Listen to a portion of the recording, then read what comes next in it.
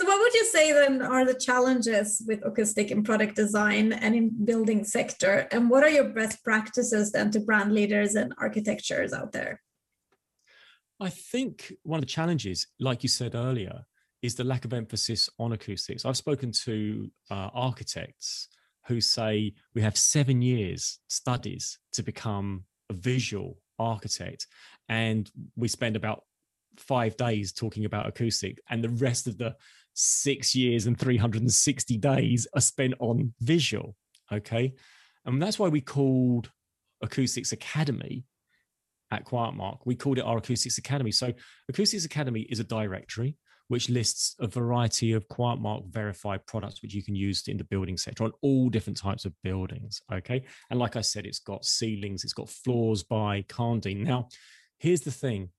You don't just have architects, you have acousticians. So Jack Richardson at Hilson Moran, Adrian Passmore at Arup, they head up, and Richard at the BDP, they head up the acoustic side of these practices. And just as I said with BDP, you know, Richard used to come to the table after Colin. Now they go together. One of the things I'm hearing from people like Jack Richardson at Hilson Moran, who work on some of the most famous buildings like the Walkie-Talkie building, the Gherkin, the Shard, I think they did, well, certainly Baswell worked on the Shard. These companies are working on major buildings, but an acoustics academy is needed because an academy educates, and we are trying to up the agenda of the importance of acoustics in the architectural practices.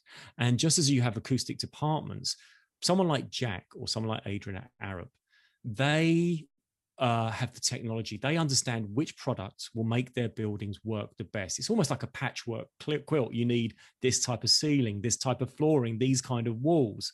And when you do that, you know, one of our certified brands is Ecophon, okay, Saint-Gobain Ecophon, and they treat schools. When they treat schools, absenteeism reduces, grades increase, and one school they worked at when it became an Ofsted rating outstanding school post acoustic treatment, because what was happening with the acoustic treatment, the children in the class could hear the teacher better, they could absorb the information better, and they could do better things. If you improve meeting rooms in offices, if you improve the acoustics, work improves. Okay, so it's the Acoustics Academy's role to make it easy for architectural practices to access the materials which are going to improve the acoustics of their space.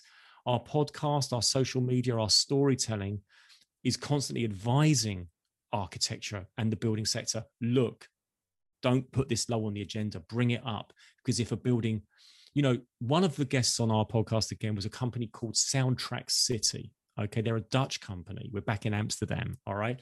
And they were talking about a square. It's not just internal spaces, it's external spaces. So Soundtrack City, they were looking at a square in Amsterdam. I'm going to pronounce it terribly, but it's called Major Vigerplein Square. Okay, maybe that's not such a bad pronunciation. Anyway, Major Vigerplein had this square, and it was renovated for use by the public. People were going to sit there, they could have a drink, they could meet friends after work, you know, and they could enjoy this square. But guess what? No one was using it. Why?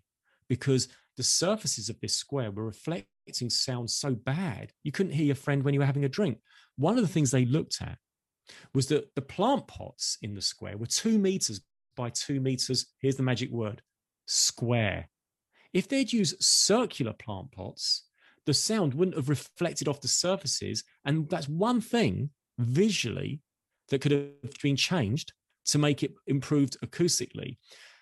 It's funny, if you say to someone, if they go to an amazing building, you say, how was the building? And they go, oh, it was amazing. It had beautiful stained glass windows, spires. They can describe the visuals for ages, like the red nail varnish can be described for ages. But when you say to them, how did the building sound? They're like, you know, I don't know. But if you say to them, how did the building make you feel? They go, oh, it felt great. I walked through the door. You know, one of the buildings which is well certified in New York is the Hearst building, which is where Good Housekeeping Institute is located. It's got the roof of the building doesn't have a hole in it, but it captures water. That water runs through the building, down the banisters of the escalators, so that people coming off the busy streets of New York that we spoke about earlier, when they walk into the Hearst building, they hear water coming down the banisters. And the feeling is this: I've just left, New York cabs and pneumatic drills. I've walked into this space and I suddenly feel amazing. I feel ready to work. Feel ready to be my best self and do my best day's productive work because I've gone to a space which sounds great. And like I say, we talked about Greta Thunberg educating, and then we change our habits.